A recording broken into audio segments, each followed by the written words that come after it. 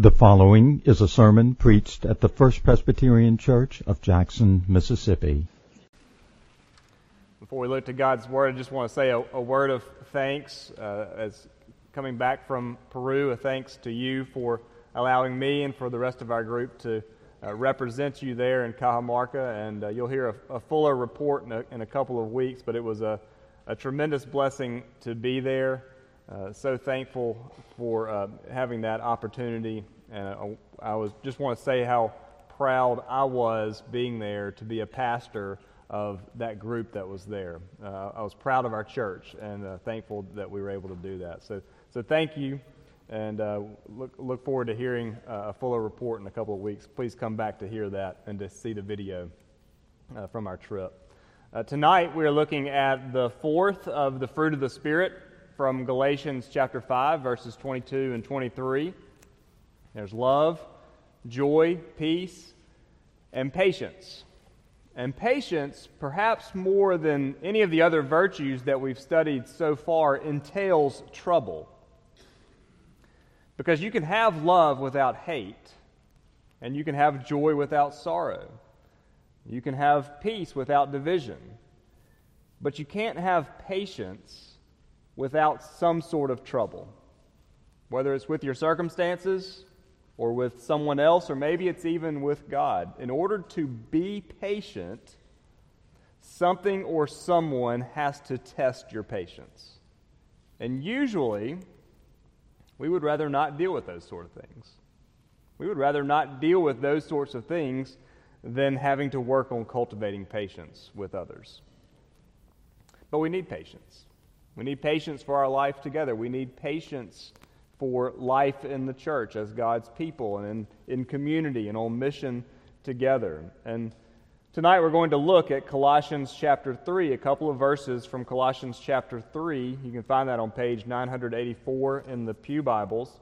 And I think these verses they tell us something about what it means to be patient. And we see in these verses a series of contrasts. And these contrasts will be our headings for our study tonight. The contrasts are between what is old and new, between what is outward and inward, and then finally between what is passive and active. So we'll hopefully see those three contrasts in our study of Colossians chapter 3, verses 12 and 13 tonight. Before we read God's Word, let's pray and ask Him to help us to understand and to apply His Word to our hearts and to our lives. Let's pray. Father, we thank you for speaking to us, for revealing to us your word. We thank you for sending to us the Word incarnate, your Son, our Savior, Jesus Christ, who is all of these things which we study and which we pursue by your grace. We ask that your Spirit would work within us to sanctify us, to set us apart, to make us more like Christ, to bring glory and honor to your name, and to spread the good news of the gospel in our community and in the world around us. We need these things. We can't do it on our own, so we need your help. Speak, Lord, for your servants listen. We pray this in Jesus' name. Amen. Colossians chapter 3. Verse 12 and 13. Put on then, as God's chosen ones, holy and beloved, compassionate hearts, kindness, humility, meekness, and patience, bearing with one another, and if one has a complaint against another, forgiving each other. As the Lord has forgiven you, so you also must forgive. The grass withers and the flowers fall, but the word of our God endures forever. We could say that patience makes up a part of the Christian's character. Maybe we could say it this way, that patience is a part of the Christian's clothing. And that's the contrast that we see at the beginning of these verses in verse 12. It's the contrast of taking off something old and putting on something new. Put on then, or clothe yourselves with these virtues as God's chosen ones.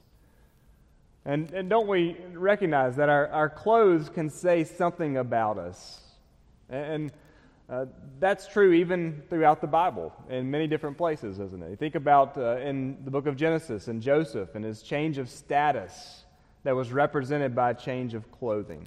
And Joseph was brought up from the prison and elevated to the right hand of Pharaoh. And what happened when he was elevated to that position? Pharaoh took his signet ring and placed it on Joseph's hand. It says in Genesis 41 that he clothed him in garments of fine linen and put a gold chain around his neck. And we see the same thing with Aaron and his sons when they were set apart for the priesthood. That the book of Exodus says that they shall make garments for Aaron and his sons to serve as priests. And they shall receive gold and blue and purple and scarlet yarns and fine twined linen. And we could add to those examples. There was Elisha and the prophet's mantle. There was Mordecai in the royal attire of Ahasuerus, the king of Persia. Or think about the great multitude in the book of Revelation being clothed in white robes. Clothing signifies something about a change of status or about a change of identity. And that's true in these verses as well. Because the believer in Jesus is called one of God's chosen ones. Holy and beloved. That's who we are. That's our identity. That is our status in Christ Jesus before our Heavenly Father. We are called out. We are set apart. We are dearly loved. There's been this great change that Paul talks about, and he talks about it earlier in the book of Colossians in chapter 1. He says that we were those who were alienated and at enmity with God, and now we are reconciled to Him. We are made partakers of a great inheritance. There's almost a sense of adoption that we find in the book of Colossians that Paul talks about as the new status, the new identity of believers. And we hear about adoption in the Roman world, perhaps, in years past in the church. And you know something about how binding it was, about how it could change the whole trajectory of someone's life. I didn't realize until recently that Caesar Augustus was adopted. Caesar Augustus, who was the first and perhaps the most powerful, the most impressive of all of the Roman emperors. He's the one who's mentioned in Luke chapter 2 that a decree went out from Caesar Augustus that all the world should be registered. He attained his position by virtue of adoption. Julius Caesar adopted him when he was 18 or 19 years old, and with that adoption came a claim to the name of Caesar, a claim to a position of power and of prominence. He went from being Octavian to Caesar Augustus. What Paul's talking about here in Colossians is going from sinners to saints. From being someone who is at enmity with God to a member of His family, a member of the people of God. That's the contrast. That's the contrast that Paul has between the old and the new. And so what can we say about that? What can we say about that new status or identity that we have as God's people of being chosen and holy and beloved? Well, those are designations of immense honor and esteem and dignity, of glory even. And so what kind of clothing would we expect to go along with that sort of change of status? Well, we would expect maybe the sort of clothing that goes along with those examples that I mentioned from the Old Testament. Gold, purple, scarlet. Clothing of honor and glory and dignity. But that's not what we find in these verses. What do we find Paul saying in these verses? He says to put on compassionate hearts, to put on kindness, humility, meekness, and patience. Now, we'll look more specifically at those words in just a minute, but as a whole, just notice that those are very much the opposite of honor and esteem and glory. That's what's surprising about this list. That's what makes the two parts of verse 12 stand out in our minds when they're placed next to each other. On the one hand, there's this unbelievable blessing of God.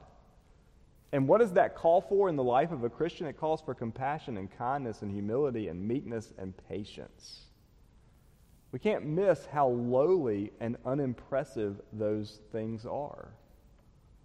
If we were talking to our children for the children's devotion, we might say that These virtues are like putting on play clothes instead of church clothes. And you remember what that was like as a child, to get home and you had a family gathering and your cousins were going to be there, and you wanted nothing more than to take off your church clothes and to put on your play clothes and to run around the yard and to enjoy being comfortable. And even if they get dirty, that's okay. That's what sort of clothes these are, as Paul writes in verse 12. These are blue-collar virtues instead of white-collar privileges. And in reality, for many in the Roman world, and even I would say in our own world today, these characteristics could be viewed as signs of weakness and vulnerability. These are the things oftentimes in our culture that are to be avoided, not valued. And so I think we can say from these verses is that when God raises us up, when He makes us His chosen ones, holy and beloved, He sends us low. And it's because of the new life that we have in Christ. It's because of the freedom and the incredible blessings that comes from being chosen, holy, and beloved that we are to put on clothing that allows us to deny ourselves in order to be a blessing to others. That we do not keep that blessing to ourselves, but that we extend it to other people as well. And we have to begin by recognizing the wonder of our calling before we can take up or put on the work of our calling. And so these two things are placed together. There's this contrast between the old and the new. And here we are, chosen, holy, and beloved, but we are to put on these new clothes: compassion, kindness, humility, meekness, and patience. And so what does that mean? What do those qualities mean? Well, we can think of in terms of a contrast between outward and inward. And there's a lot of overlap that we see in these five virtues. It's hard to say, isn't it, where compassion ends and where kindness begins. It's hard to draw a line between humility and meekness. But what we can say generally is that compassion and kindness have a view towards others outwardly, and that humility and meekness have a view towards ourselves inwardly. These describe a gospel mindset, both outward and inward. And there's a lot that we can learn about patience. That's our focus of the fruit of the Spirit tonight. There's a lot that we can learn about patience by looking at the four words that come before it in this passage. And isn't it true that oftentimes our impatience with others is because we think too highly of ourselves and we do not think of others highly enough? And don't we oftentimes tend to view others simplistically? We think of others one-dimensionally, and yet we think of ourselves as being complex and multifaceted. In other words, when someone else doesn't tell the truth, it's because they are a liar. And if they don't do what they said, well, they are undependable and flaky. But what about for us? What if we hedged the truth? Well, maybe we had a lot going on.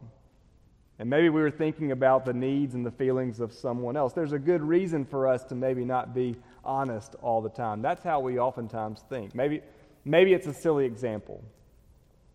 But think about Jackson drivers.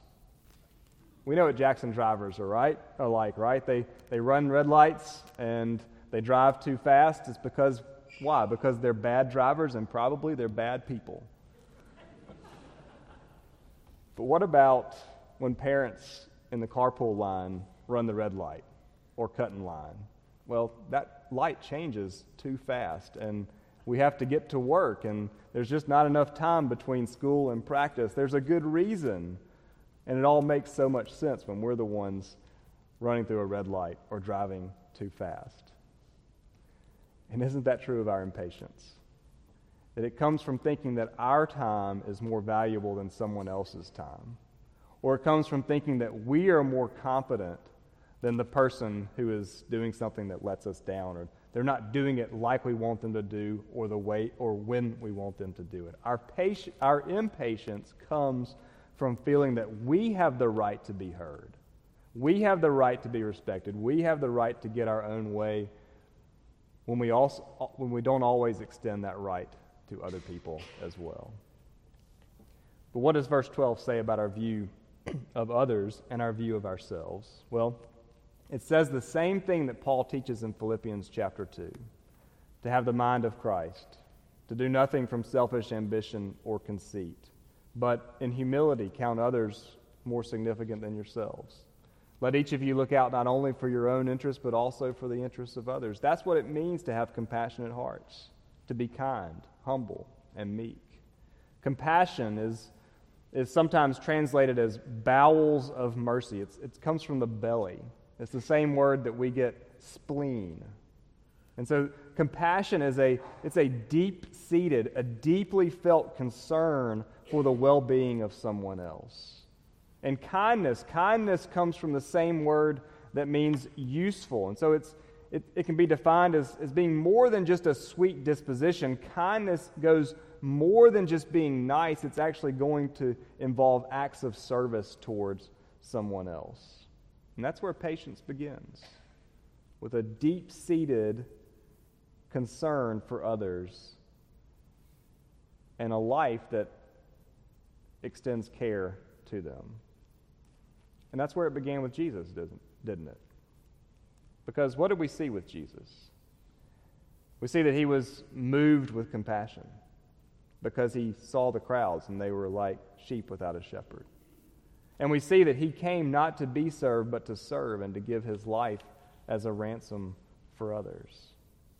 And how else would he have put up with the failures of his disciples? How else would he have put up with the ridicule and the opposition of those he had come to save? How else would he have been patient with those to whom he ministered if it was not that he had a compassionate heart and kindness toward them? Patience requires us to see other people as Jesus sees them. And what is that? It's seeing others as sinners, as broken sinners, yes, but also as those who are sinned against. And we see them as they truly are, and we desire, out of a compassion for them, to seek their best interests. That's the outward dimension of patience, compassionate hearts and kindness. Now, what about the inward dimension of patience? There's humility and there's meekness. Now, if compassion comes from the gut, then humility comes from the chest, we could say. It's a word, the word here for humility is related to the word for diaphragm or lungs. It has to do with breathing. And in the Greek world, it was thought that the breath controlled the whole body. It was regarded as the seat of the intellectual and spiritual being. It's the inner part, the inner man. We could even say it's the mind. And so what is humility? It's low thinking. It's thinking of ourself less. And meekness. Meekness is a quiet strength. It's a gentle disposition that comes from having a realistic view of ourselves. Meekness recognizes our own limitations, that we are willing to be corrected when we need to be corrected. We're willing to learn when we need to learn, that we take a gentle and pleasant and calm disposition with others. And we put all of these together, what we can say is that Paul is calling us to value others more and to value ourselves less. Now that's not meaning that we're to think of ourselves as worthless or to lose all sorts of esteem. Remember who Paul is talking to. He's talking to those who are chosen, holy, and beloved of God. So there's great value and esteem that we have in him, in Christ. But as we relate to others, we're to value them more and to value ourselves less. And it means having a concern and a care for others outwardly while having a lowliness and a restraint of ourself inwardly. And when we put those things together, that leads to a heart and a practice of patience. Now here's the problem. The danger of focusing on these particular virtues, like the ones in these verses, like the ones in the fruit of the Spirit, it's missing the big picture. And the big picture is that those who are patient are compassionate, kind, humble, meek, and so on. They go together. And the reason they go together is because they are all of Christ. These things belong to Christ before they belong to us. They are all of Him. They come from Him. And Paul says earlier in this letter that the reason that he's writing these things, the reason for him making the word of Christ fully known, is to reveal the glory of the mystery. And what is the mystery? The mystery is Christ in you, the hope of glory. It's a whole new identity in Christ.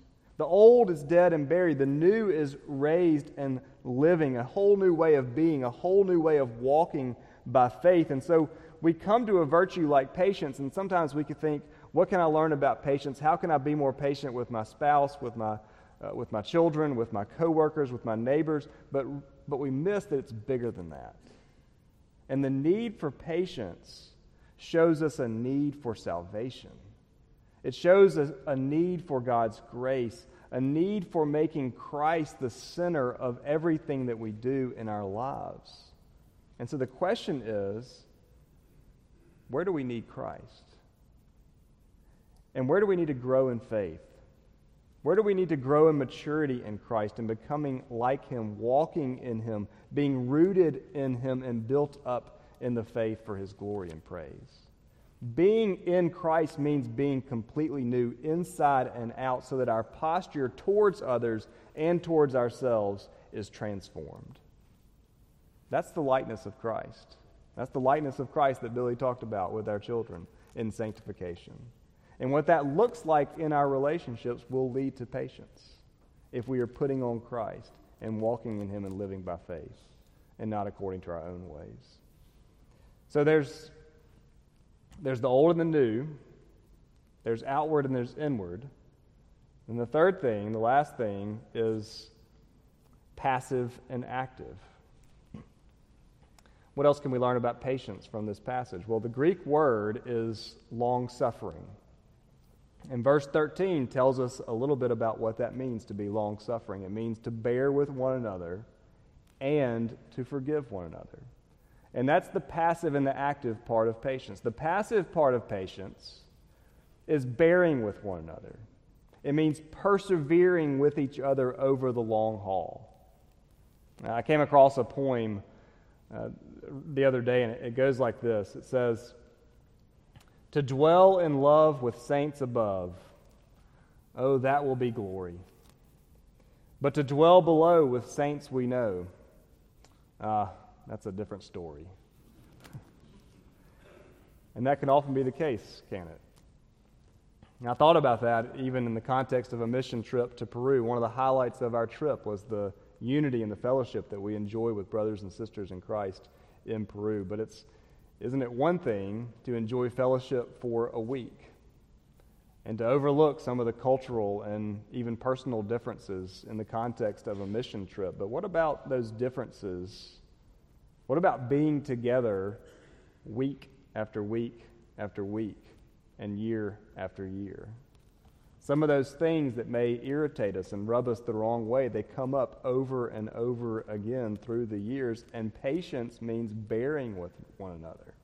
It means absorbing some of those differences of personality.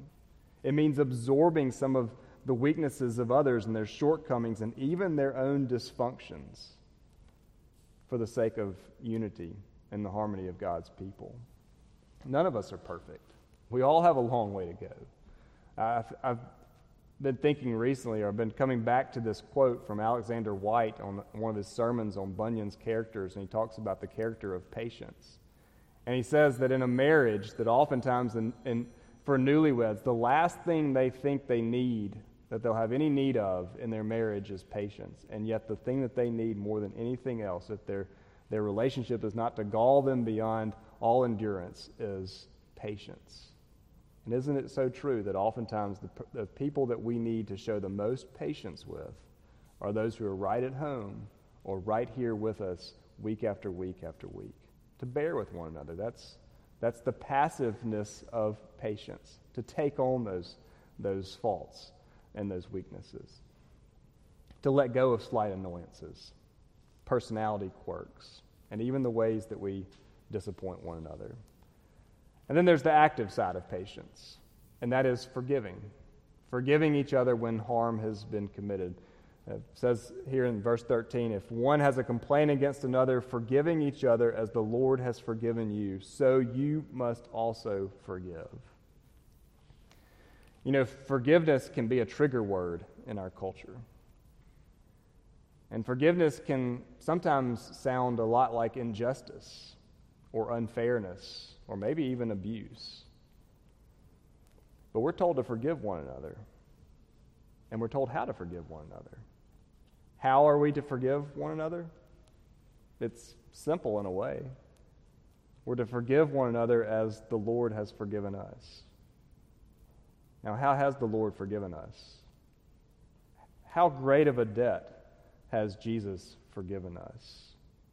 Well, it's like the man who owed 10,000 talents. It was an unpayable debt. It was impossibly ridiculous. And his master relieved it all. And that's how Jesus forgives us. He forgives us completely of all of our sins, of all of our debts. And how many times has Jesus forgiven us? 70 times, 7 times? No, much more than that. An uncountable number of times. And every time we go to Jesus for forgiveness, he extends his mercy to us. He forgives us over and over and over again. And the completeness of his forgiveness, as far as the east is from the west, so far has he removed our transgressions from us. Wash me, and I shall be whiter than snow. And the costliness of his forgiveness, he was pierced for our transgressions. He was crushed for our iniquities. Upon him was the chastisement that brought us peace, and with his wounds we are healed. It cost him his life. And he bore the punishment that we deserved on the cross, the wrath of God. That's the costliness of the forgiveness of Christ. And so, how are we to forgive one another? Well, maybe it's simple, as Christ has forgiven us, but that's not easy, is it? What we're called to do is to forgive fully and repeatedly, and to bear the cost and to do it freely. Can we do that? Can we do that on our own? Of course not. It's impossible. There's no chance. We can only forgive like this if we have first been forgiven by the grace of God that is for us in Christ Jesus. We can only forgive like this if we have been given the Spirit of Christ by faith in our hearts. And that's what the fruit of the Spirit is about. It's about cultivating Christ-likeness in our hearts and in our relationships with one another. It's about love and joy and peace and patience together. A patience that comes from putting on a whole new identity in Christ, received simply by faith, not working hard enough, not doing the right things, not living the right way, just trusting in Christ and receiving that gift of salvation and putting on a new identity. It's a patience that considers others more significant than ourselves, and a patience that bears with the faults of others and extends forgiveness when forgiveness needs to be extended. That's what we need. That's the sort of patience that we need to stay together when staying together seems difficult, as it inevitably will. I heard an interview, or saw an interview recently with the actor Mandy Patinkin, and he was talking about his favorite line from the movie The Princess Bride. And it wasn't the line about him getting revenge for the killing of his father. It was a line that came later than that, a line that came at the end of the movie. And he said his favorite line was this. It's where he said, "I have been in the revenge business so long, now that it's over, I do not know what to do with the rest of my life." And he said he loves that line because it points to him something of the pointlessness and the worthlessness of revenge, that it brings no satisfaction. And yet, how often do we bear grudges instead of bearing burdens? And how often do we forsake others instead of forgiving them? And we oftentimes roll our eyes instead of rolling with the punches. And we're insufferable instead of being long-suffering. And we mutter under our breaths about others instead of praying to God for them. It's time to put on new clothes, Paul says. And not just to put on compassion when we need compassion, not just to put on humility when we need humility or patience when we need patience, but to put on Christ, the one who is compassionate and kind and humble and meek and patient. To put on Christ and then to live by the Spirit of Christ, which makes these things a reality in our lives by God's grace. And may He receive all the glory when we extend that patience to one another. Let's pray.